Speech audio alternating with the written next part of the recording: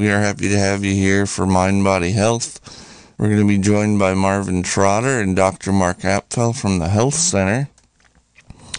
Our intrepid host, Dr. Marvin Trotter, has got some troubles in the traffic today, so he's going to be tuning in just a little bit late, such as things are in live radio land. But we are so happy to be joined by our guest today, Dr. Mark Apfel from the Anderson Valley Health Center. Hey there, Mark. Hey, Cobb. How you doing? Doing good. Can you bring your microphone just a little bit closer? Perfect. Yeah, so we are live in the studio together, practicing all the proper social distance protocols, masks, and so forth. And Mark, thanks so much for coming here. It almost goes without introducing you to many of our listeners in the local area, but Dr. Mark Apfel is, what is your official title with the Anderson Valley Health Center? Currently, my official title is just staff physician. I stepped down from being the medical director about a year and a half ago, but I was the medical director for 40 plus years. And you were pretty key in bringing the health center into existence, weren't you? I came shortly after they started. So the health center was actually started by my cousin Franklin Apfel in early 1976, along with a bunch of community members, and especially Terry Anderson, who was our administrator from 76 to 1999, and Peggy Miniclair, who was our nurse practitioner until 2004. So they were all key people in really getting the ball rolling, and I came in September of 76 and joined them. Wow, cool. And what brought you to Anderson Valley originally? Well, I had wanted to practice in a rural community for several years and had been looking around Northern California. And my cousin had recently moved to Anderson Valley, so that brought me here, was the connection with him. Cool, and it looks like we've got our regular Dr. Marvin. Are you there with us? Howdy. Hey Sorry, there. I spaced. Hey, Mark. Hey, Marvin. And actually, that's why I'm here. His cousin. Once upon a time, his mother was ill in Florida, and they asked me to come do a locums at the Mendocino County Community Clinic. And that's how I started coming to Mendocino.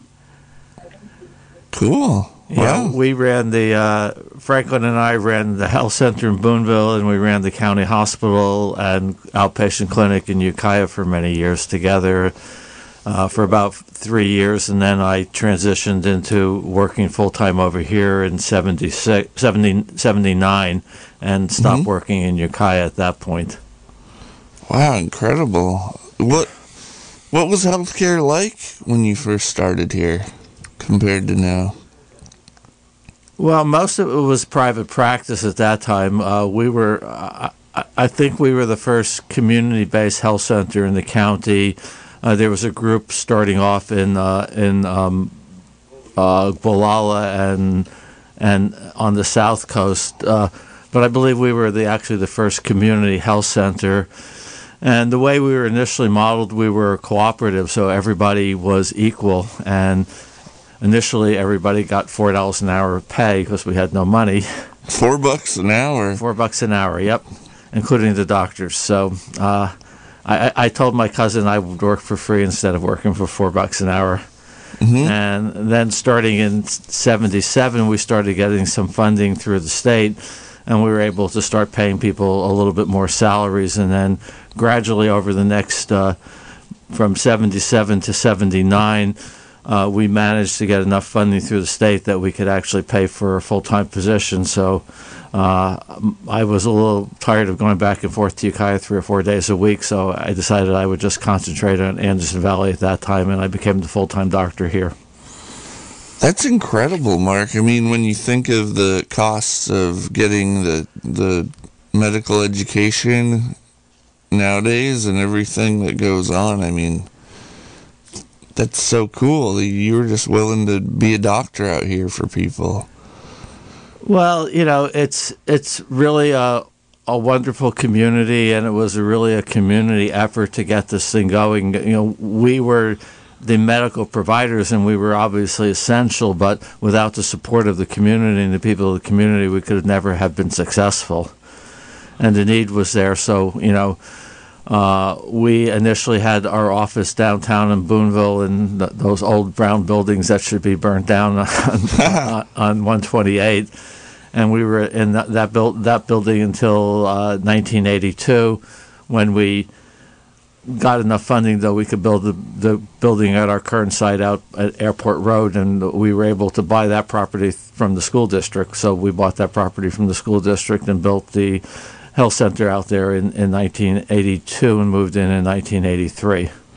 So tell them also about, you have a phenomenal clinic now. It's an LEED building, etc. I worked out there some intermittently. It's a beautiful clinic, and describe the clinic. Yeah, so originally when we built the original building in '82, we were concerned about energy efficiency at that time, so it was designed for solar models, and it had, cooling and heating systems that were going to be much more efficient than general systems. We did a major remodel in 2006 to 2008, and we about tripled the size of the building, including building the ambulance barn and facility for the ambulance, which had been in this little garage downtown in Boonville that had no running water and no bathrooms and no facilities at all for the staff. So now they have this really beautiful place to have the ambulance in. And we were the first gold LEED LED certified health center in California. We had, I believe, about 120 solar panels on the roof at that point. All the flooring was recycled material. All the lumber was sustainable growth lumber. We avoid any kind of real chemicals in the building. All the cleaning materials are, clean, biodegradable cleaning materials and such like that. So, we were really conscious about our footprint on the environment. Yeah. And it's beautiful. Yeah, it is a beautiful building. It's a beautiful place to work. Oh, yeah, and I can attest the ambulance crew quarters is incredible, and it's such a big deal to keeping our crew members. And we're now in the process of expanding the building again. We're going to add another wing off of the back of the building. We're going to add a 2-story wing. It's going to be, I believe, about a $2.5 million project. It'll be 2 stories, and we'll have more room there for behavioral health then. For our teen clinic, more space for the staff, a nice kitchen and facilities for that. So that's a project we're just getting underway, and we're actually just starting our fundraising for that in the near future. Okay, so before I have to start taking Zofran because everything's so beautiful, give them. I still think that I would like for people to hear about your medication, being able to take an X-ray, how an FQHC works, just so they'll understand what a difference it was between now and when you came. Okay, so we are currently, we're what's called a federally qualified health center, an FQHC clinic. There are five clinics in the county that have that designation. And with that designation, we got a lot of federal funding. So until 2009, we had all of our funding came through the state of California, and we were funded through, I believe, 13 different programs at that time. And we, as I said, we had done this major expansion in 2006, and we had this national known group called Capital Links come in and do an evaluation, and they felt we were very financially stable to do this, and we were in pretty good financial status at that point. And then in 2009, when the economy collapsed, the state eliminated all 11 programs we got funded through. And we've been trying to get federal status several times, but have been denied mainly because of how small we were. And at that point, in 2009, when we lost all that funding, we lost about a third of our revenue. And there was a real question about whether we would survive or not. The clinic in Potter Valley at that time closed within a couple of weeks of this. So, and they were in the similar situation that we were, and we were the non-federally qualified health centers in the county. And Judith Dolan, who was our administrator, and I found a grant through the Kresge Foundation. They gave 20 grants throughout the United States for $150,000 a year for 2 years to non-federally qualified health centers. And we got one of their grants, which basically saved us. Mm-hmm. And all of our staff, we sat down with our staff and we all talked about it, and we all agreed we didn't really want to lay people off. So everybody in the staff volunteered to take a 10% pay cut. So therefore we did not have to lay anybody off.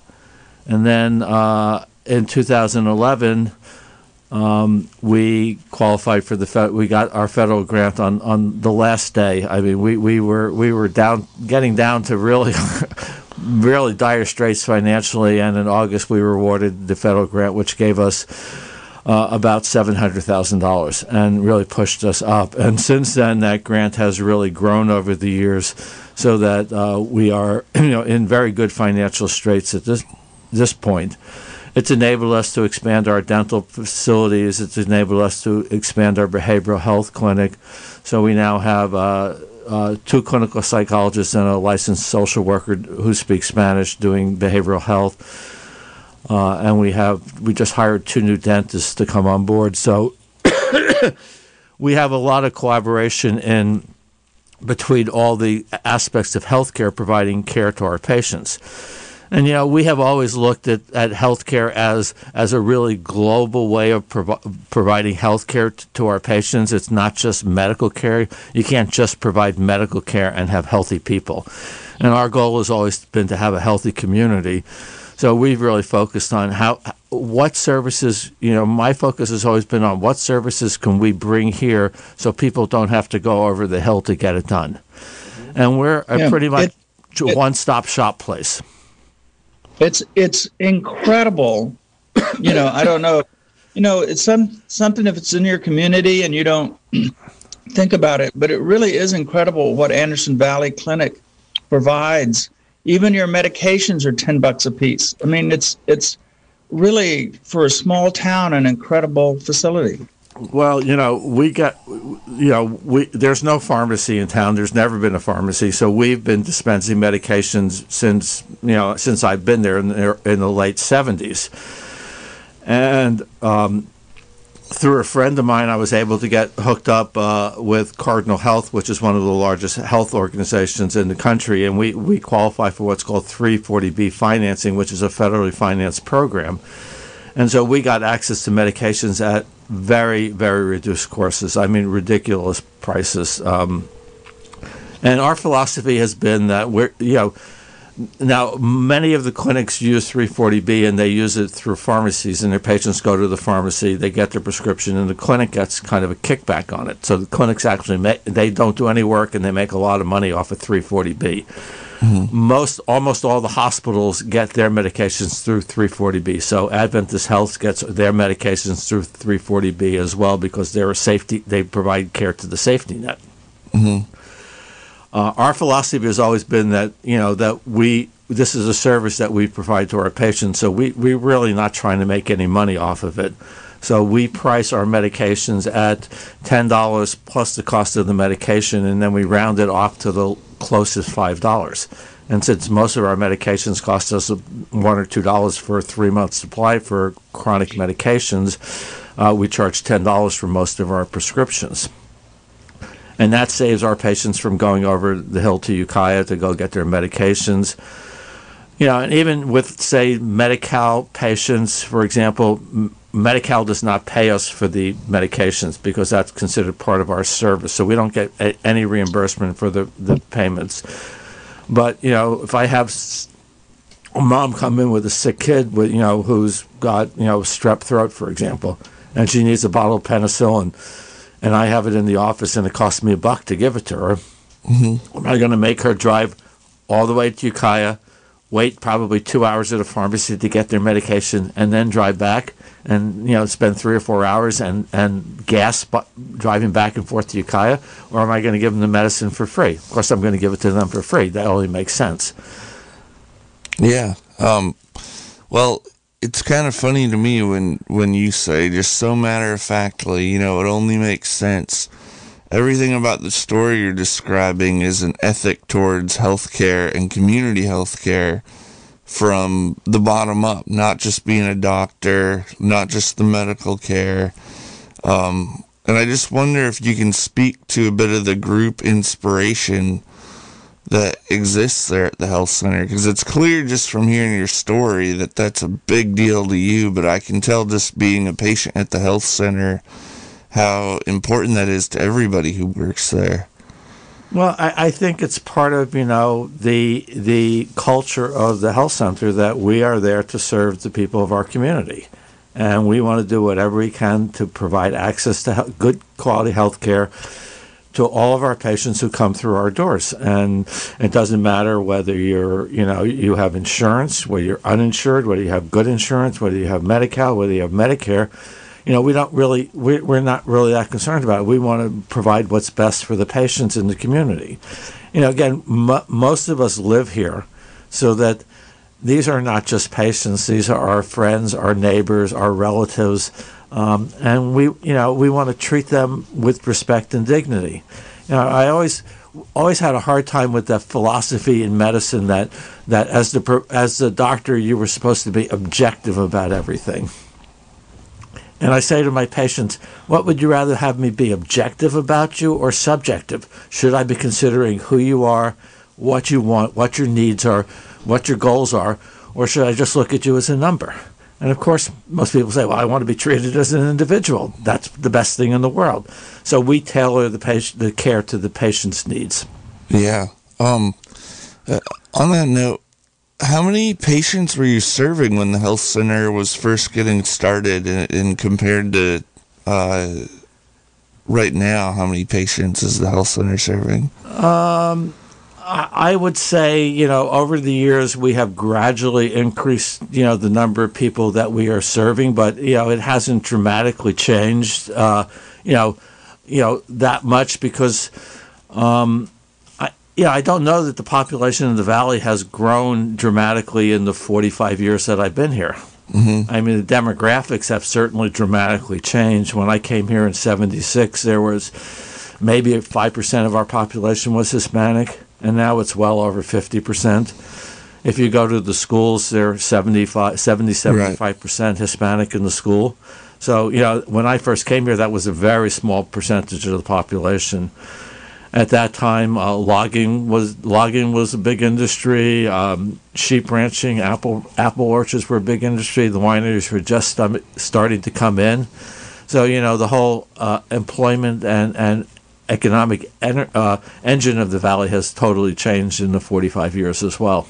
Yeah, and I mean, when you say in the 45 years, you've been caring for patients, and you've been caring for their children their whole lives that live here in Anderson Valley. I believe I have about 6 families that I've taken care of 6 generations. Oh, wow. And many 5 generations and 4 generations. And I think that's just really cool, getting to really know these, families with 30, 40, 50 people who are related. And getting to know them and know those connections, and it gives you a much better idea of who this person is and what you need to do to help them. Yeah, for me, I was reflecting on this a little bit last night before thinking about the show coming up, and just recalling how when I was a kid, we talk a lot about primary care physicians and how it's a difficult field to get into. Now, Marvin could go on his soapbox about this in a really good way, and we've been highlighting it because of the residency program going on in Ukiah. But I was thinking about how when I was very young, I had this doctor, and he was my doctor, and I just took it for granted, and he was there as a regular face until maybe he retired when I was about 16 or 17. Mm-hmm. And it hadn't occurred to me what a huge deal that was for me as a kid, having that familiar face that I went, because I was afraid of the doctor. And then I got to know him, and pretty soon it was just one of these staple people that, you know, if I was sick or I wasn't feeling good, I'm very vulnerable. I'm going in and seeing the doctor that's been there the whole time.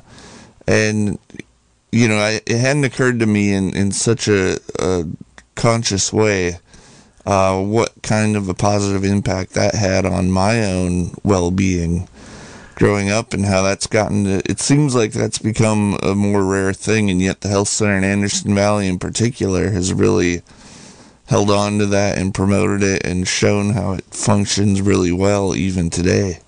Well, I think we've been lucky in having, you know, a pretty good stability in our staff over the years. And I have to give a shout out to all the people who work at the health center. You know, I often get a lot of credit for what happens, but you know, it's a whole team effort. I don't do this all by myself. And I've had wonderful nurse practitioners from Peggy Miniclaire to Bonnie Henderson to Cindy Arbenivello and now Louisa Savin. They've all been really great and have adopted the culture we have in the health center and, you know, are really part of the community. We've had really great administrators over the years. I've obviously been a stabilizing factor being there for all these many years, but, you know, I've had help from, obviously from Franklin, from Jack Power, who worked for us for 25 years. No one person could do all of the things here. It takes really a team effort. And then, of course, you know, people like Judy Nelson, who was our nurse for 40 years and, you know, is a beloved person in the community for everything she does for everyone. Well, and such a great sense of humor. Like, how many Anderson Valley variety shows have you been in? A few. I guess, before we move on, and I should let everybody know. That's a funny statement. I didn't expect that one. Yeah. Oh, yeah. Not just Mark, but the entire health center staff at one point or another, gets an introduction to people that way sometimes. They're good sports, but the whole county doesn't necessarily know that context. And if you just tuned in, you're listening to the Mind Body Health Show. My name's Cobb. I'm joined in the studio today with Dr. Mark Apfel. He's our guest. Our host is coming through us via the airwaves of Zoom, Dr. Marvin Trotter. And we've been talking with Dr. Mark Apfel about the Anderson Valley Health Center. And I know there's some other subjects you wanted to bring up to put out there in general. Pulse forms is one of them, and there was a few others. So one of the things I did in 2005, I was accepted into the California Health Leadership Fellowship Program that's sponsored by California Healthcare Foundation and the Centers for Health Professionals at UCSF. And they take 30 healthcare professionals from the state each year into a 2-year program in training on leadership. And it's an incredibly fabulous program. And at that time, I was the first one from Mendocino County to get in this program. 2 years ago, Mimi Doohan, who was in this program, as well as Gary Pace, they were the next people. So no one had been in it for 15 years after I was in it. And through this program, I have developed a network. We have about 500 alumni now throughout the state of healthcare leaders and we all know each other pretty well. And it's given me connections all over the state to get access to health care for patients and help with things. One of the people who was in my group is Dr. Richard Pan, who's been he's in his second term in the state Senate. Another was a woman named Amy Gutierrez, who was the head pharmacist for LA County and now is the head pharmacist for Kaiser in the United States. She's the one who helped me with the Cardinal thing. Mm-hmm. I've had cases where, I needed help with somebody in Southern California and called people up and they get right back to me. So it's been a great network for me to get access outside of the area. And through that program, I I got involved with, there was a request for proposal in 2007 to start a program called Pulse Physician Orders for Life-Sustaining Treatment in California. And I looked at that, and this is a form where people can state what kind of care they want when they're nearing the end of their lives, so that they can avoid they can get the care that they want and avoid the care that they don't want. And I looked at this and I said, well, this is such a no-brainer. And so I applied and I got accepted into that program as one of the pilot projects in 2007. And by 2009, I became one of the lead physicians promoting this program throughout the state. And it's been an incredibly successful program. And I think, almost every hospital and EMS system uses Pulse in the country, in the state now. And it's a very well accepted document, and it's a legal document. And I continue to work on that, and I represent California on the National Pulse program as well. So I work on both a state and national level on this, and that's really been fascinating for me, being this small town country doctor, working on state and national issues on end of life. And and it's something that I continue to promote, and I encourage people to have these conversations with your loved ones. Advanced care planning in healthcare is really crucial, and most people don't do it. And it's something that we all should be doing. Everybody over the age of 18 should have an advanced healthcare directive stating who they want to make decisions for them if they're unable to make that.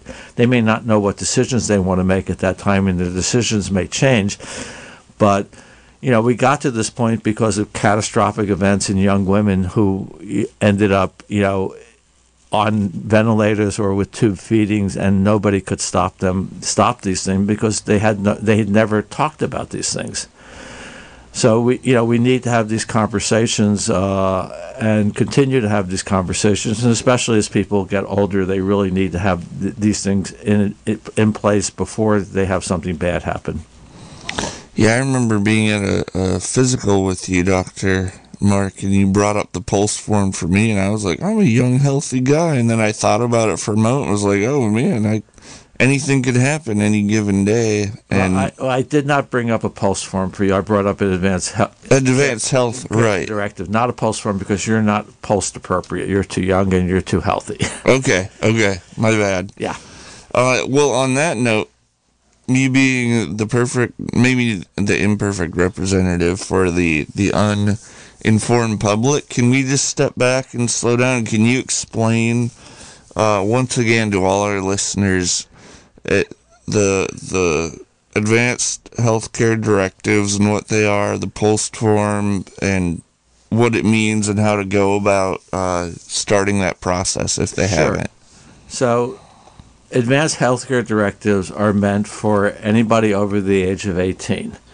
And advanced healthcare directives name someone to make decisions for you if you are unable to make them.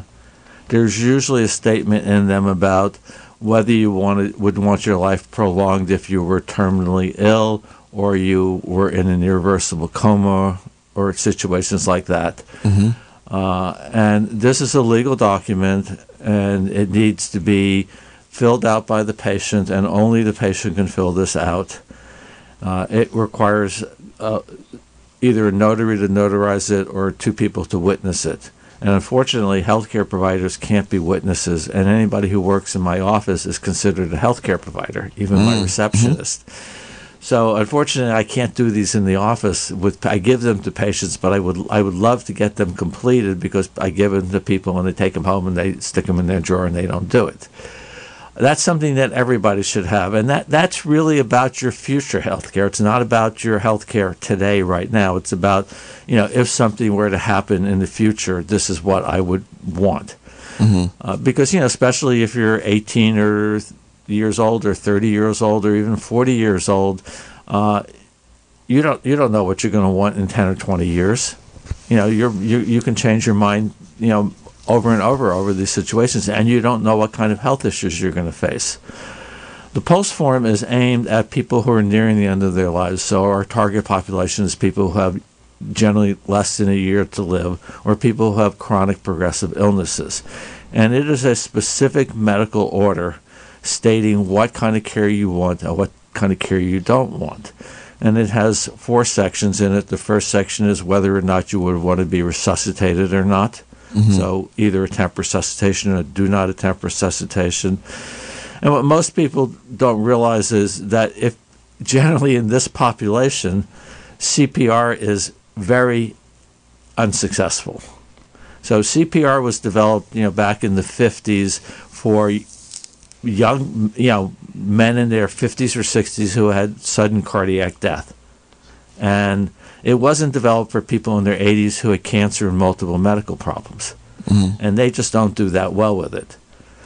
The second section is what kind of care you would want while you're still breathing. So CPR is only done when you have no pulse and you're not breathing. So section B is what kind of medical care would you want while you're still breathing. And again, you can choose either full treatment, which means you get everything done. You can choose selective treatment, where you're really trying to avoid burdensome measures. So you wouldn't go into ICU, you wouldn't get put on a ventilator, but you would get IV antibiotics if you had something that could be fixed easily. Like, let's say you had appendicitis, and we could just go and take your appendix out laparoscopically, and you go home the next day. Most people would go for that. And the third section is comfort-focused treatment only, where people really just want to be kept comfortable. And then there's a section about artificial nutrition, whether or not you would want artificial nutrition or not. And there's been a lot of controversy recently about whether we should have this on the form. Several states have actually taken it off the form. But nationally, we feel that this is one of the most important things on the pulse form, because no one else ever talks about it.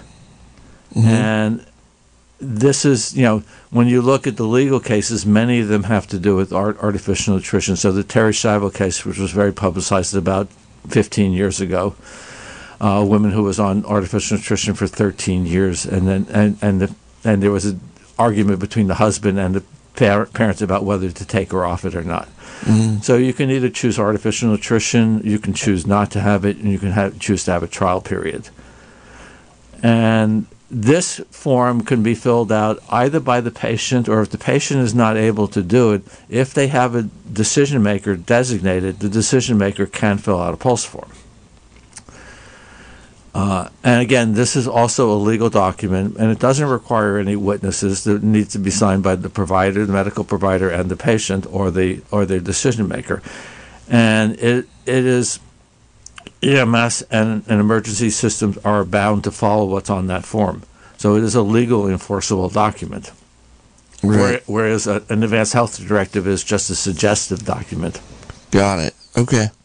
And something I want to add into that as a first responder, if you're out there thinking over these things, is kind of the underlying context to some of these end-of-life interventions, especially in older populations where their body is a little more, frail.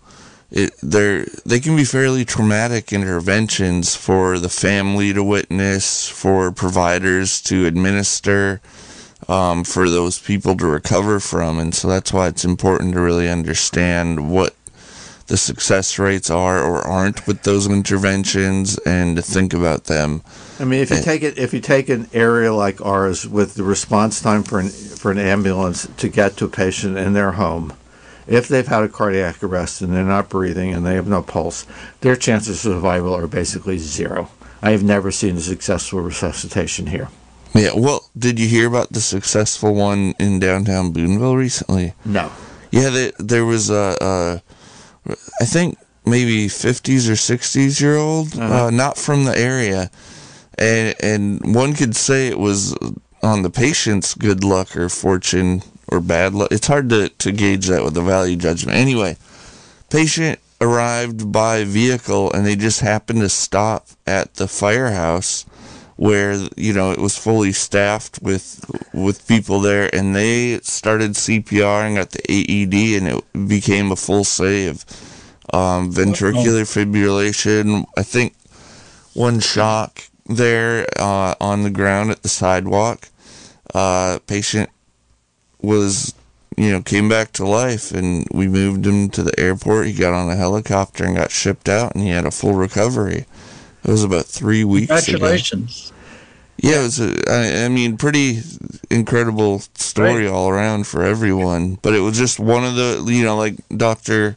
Mark's saying, that's an extremely rare, practically unheard of experience in comparison with how often CPR is done. Or in terms of our residents, the response time to get to them at their homes. Yeah, I mean that's that's the type of person who's, if they're in ventricular fibrillation, that's the situation where CPR actually works, right? And it has about a 50% chance of overall of the patient surviving. But when you look at elderly people in their 80s with multiple comorbidities, when they have their cardiac arrest, they have ventricular fibrillation in maybe 5% of the cases. So, right. That's why their outcomes are so poor. And in rural parts of Mendocino, which is almost the whole county, the response times, if you're not living in the city, is significant for any medical or traumatic condition. Yeah. I wonder if we can put out the phone number for anyone listening that wants to call in. The number to call into the studio is 707-895-2448. If you just tuned in, this is KZYX Radio. We're listening to the Mind Body Health Show with our host, Dr. Marvin Trotter. My name's Cobb. I'm engineering here, and our guest is here live in the studio, Dr. Mark Apfel, longtime physician in Anderson Valley. We've been talking about the local health center, end-of-life care, and again, that number you can call in with your questions is 707-895-2448. Another subject that I wanted to briefly touch on was the COVID-19 situation. And I think that, we have really done an incredible job on getting vaccines out to this community. We've been doing a drive-through by the high school that's been incredibly successful. The state and county have put out data based on zip codes of vaccination rates.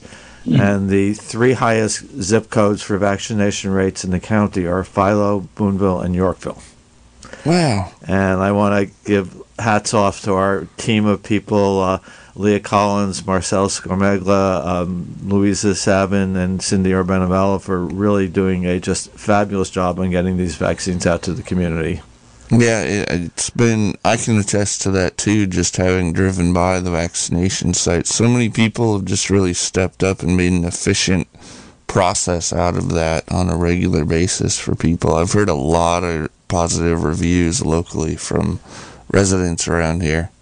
And I think, we've also seen, the community really come together again in supporting everybody else throughout this pandemic. I think there's been enormous community support to take care of the whole community through this, and that's been really wonderful to see. And I've seen it in the other communities in the county. I'm on a weekly call with all the community health centers in the health department, and I think the community health centers have done just, out in Redwood Coast Medical Services in Gualala, and Mendocino Coast Service Clinic in Fort Bragg, and MCHC in Ukiah, and Long Valley and Laytonville all have really stepped up to take care of their communities. Yeah. We have a caller. Welcome to Mind Body Health. You're live on the radio. Go ahead with your question. Are you there? All right, we'll try another one. Welcome to Mind Body Health. You're live on the radio. Go ahead with your question. Hi, it's interesting that you guys are talking about this pulse and this other form that you were talking about. It just got brought up with me and my brother. My question mostly is, I know one of them at least has to, the other one I'm looking at is a medical power of attorney, but I know at least one of them has to be notarized. The question was, hello? Yeah, you're still there. Keep going. Oh, I'm sorry. My question was, can these, I live 300 miles away from him. He's in Sacramento, I'm in Eureka. And can they be filled out over the phone, or do they have to be filled out in, do they have to be filled out with the witness present? Okay, so first of all, Advanced Healthcare Directive and Living Will and a medical power of attorney are all pretty much similar documents and have similar requirements. So the requirement as far as witnesses is you can either have a notary notarize it or you need two people to witness it. And at least one of them has to be someone who is not related to the patient by blood, marriage, or adoption or entitled to any party of their estate.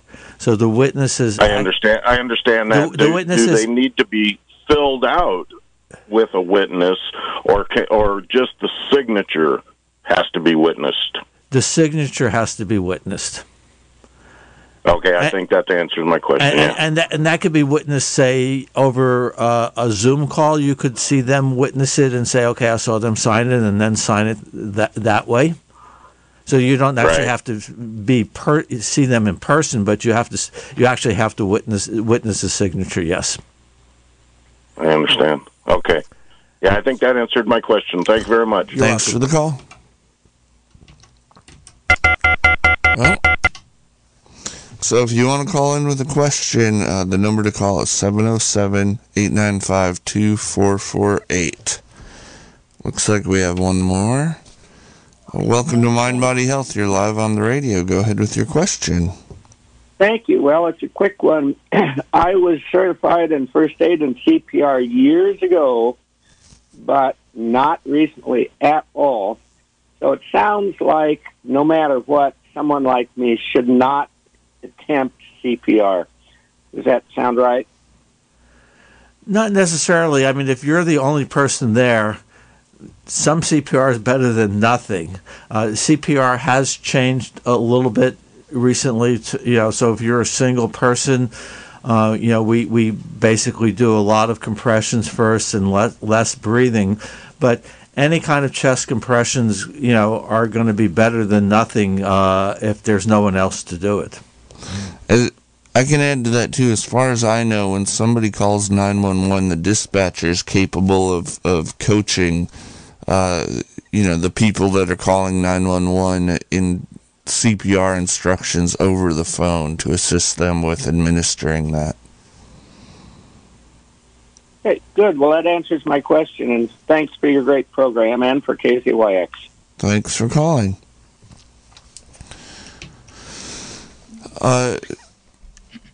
Dr. Mark, I wonder if you could tell us about health centers in general. Are you fairly familiar at all with how health centers relate with larger hospitals, not just in Anderson Valley, but in a broader sense? I mean, are you talking about like FQHC clinics or? Well, see, that's where I don't even know what an FQHC. So we're a federally qualified health center. We're a community-based health center. So there are, like I say, there are five community FQHC clinics in the county.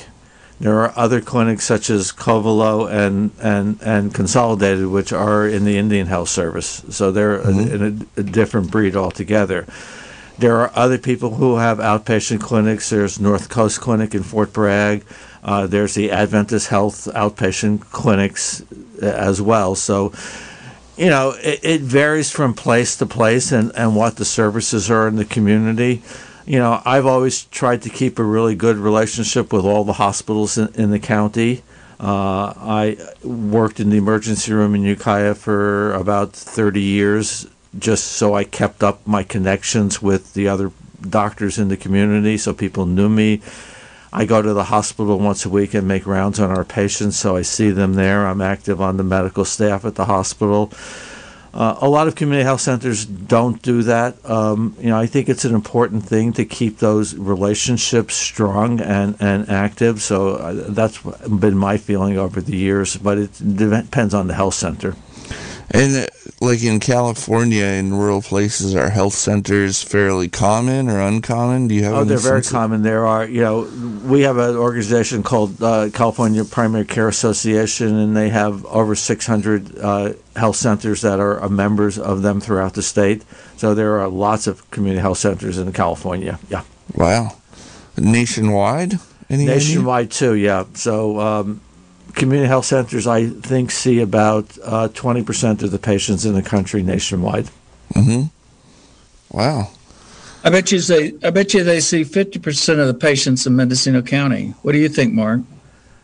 Well, probably so. I mean, I think we are, besides the hospital systems, right. We see, the vast majority of the patients, in Anderson Valley and the South Coast and Laytonville, we are all the sole providers in our community. So we see everybody in our community. Yeah, and Covolo's the same way. Yeah. So, I think we probably see more than 50% of the patients in the county. Wow. Okay, we have another caller. Welcome to Mind Body Health. Hi, thank you for taking my call. So I want to be part of your clinic, but I do not live in Anderson Valley. I'm outside the valley in Mendocino County. Can I be a patient at your clinic? Absolutely. We take, we do not take patients by geography. I mean, I have patients who come see me from San Francisco, Oakland. I had patients from Eureka come see me. We take anybody who wants to come in, we are willing to see. My daughter Gwen sees Cindy, the FNP at Anderson Valley, and is in school to become an FNP because she's so impressed with her.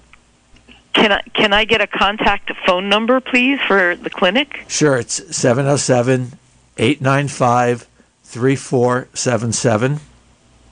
Thank you. You're very welcome. I'm so impressed by what I'm hearing. Thank you so much for all your many, many years of such phenomenal work. Take good care. Thank you, and it's a labor. I think an important thing has happened also is that, in '86 there were 8 internists in primary care in Ukiah, and that just doesn't exist anymore. And I think that the community clinics have filled an enormous gap in primary care because, you just don't see a doctor in their own office anymore, except for Dr. DeCroner or very few people, Dr. Rushton, because it's hard to pull this off as a primary care doctor. Yeah, this has been people have been focusing on being in groups rather than individual practice. When I came to Ukiah, there were lots of individual private practices with, 1 or 2 doctors, including most of the specialists, and you'll see most of even the surgical specialists have migrated to the hospital group just because of the economics of delivering health care. So I think we do fill an enormous place, for that. And, one of the nice things that we have to offer is that, we really do have the continuity of care, and we know our patients and we get to know people, and you don't see a different person every time you go in, which is often in many different places the case for patients. I'd like to make one point like that. I'm up in Covolo Thursdays and Fridays for the last couple of years. The primary care doctor you have who is looking at your hypertension and diabetes and other issues is going to be the most upstream preventative person you can actually ever see. It isn't a big, everybody talks about, I got helicopter to so-and-so to get my heart bypass. Well, if you'd had a good primary care doctor, that would have never happened because somebody would have given you a stress test when you were having chest pain. I can't emphasize enough the importance of the upstream importance of having that primary care doctor like you had as a child, Cobb. Yeah, and I think you also have the advantage of, these people, and when, I have this guy come in and he has this minor complaint, but I know that this guy doesn't complain about anything. So I know it's not a minor complaint, and I take it much more seriously, and I work it up quicker than someone else would work it up. Right. I wonder if you can, for our listeners, we're coming up on the end of the hour. If there's any other contact information you want to put out there, Dr. Apfel, or you either, Marvin, and then if you could also spell out for our listeners some of the key words if they're going to go to their provider and bring up the conversation about end-of-life care, and that what is going to help them to ask the right questions and get that ball rolling. Well, yeah, I think that they should have a discussion with their family members first about what their wishes are. They should have a good understanding about what their medical condition is and what their prognoses are, what the options for treatment are. So you can't make any of these decisions really without having, that type of information. And you need to get a lot of that information from your healthcare provider, what your diagnosis is, what your prognosis is, what the treatment options are, how good they are, how bad they are. And, so it's really making an informed decision about what you want for your health care. So you can go into your doctor and say, I want to talk about advanced healthcare planning, and I'd like to get some advanced care health planning, done. I work with an organization called the Coalition for Compassionate Care of California, and you can go on their website, and they have documents. They have advanced care planning documents on the website that you can download and have copies of. I use one of them in my office. That's the form I use. If you need to get forms, if you contact me through the health center, I would be glad to send out forms to people if they need forms sent out. Does the health center have a web site? What do people look up for that? avhc.org. avhc.org. Okay, so if you're maybe a new resident to Anderson Valley and you didn't even know that was an option for you, and that's the same place somebody would go locally if they're interested in finding out about their vaccine eligibility or making an appointment. Well, everybody's eligible now over 16. So right. And hopefully next week they will release Pfizer for 12 to 15-year-olds. We also have a Facebook page. Okay. So people can look on the Facebook page as well. Are you doing walk-ins for vaccines, Mark? Not yet, because once you puncture, the problem with the vaccines is once you puncture the vial, you've got to use it within 6 or 8 hours. Right. So we're trying to group people now because we're not having enough to do mass vaccines anymore. So we're trying to group people so we know we have 10 people coming in that day. Then we'll open up a vial because we really don't want to waste any vaccine. Right. It's going to be really, it's too bad it's not like a flu vaccine where you can puncture the vial and it's good for 30 days. Then we could do it. That'd be great. And we don't know whether they've never tested these vaccines to see if they're any good that way. But, until we get to that, we've got to do it in grouping people. Got it. And Marvin, can you give any contact information for, you're working up in Covelo as far as people wanting to get a vaccine and that kind of thing? Yeah, and the Covelo Clinic, the Round Valley Indian Health Clinic, has done a phenomenal job with vaccinations.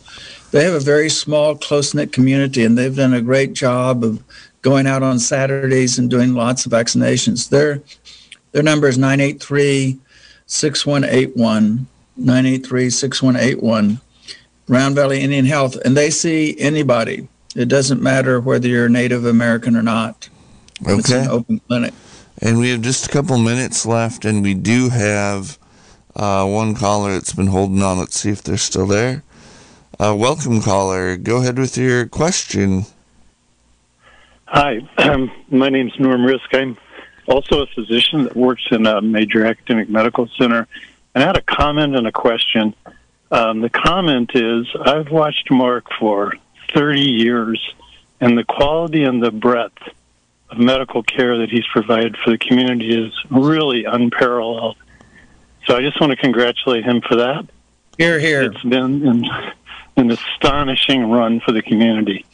And my question is, to Mark, is because the clinic has had its ups and downs in terms of support and its ability to stay independent, what can the community do best to make sure that they preserve this resource? I know they have a construction project that's pending, but I wonder what Mark has to say about maintaining this legacy for the community.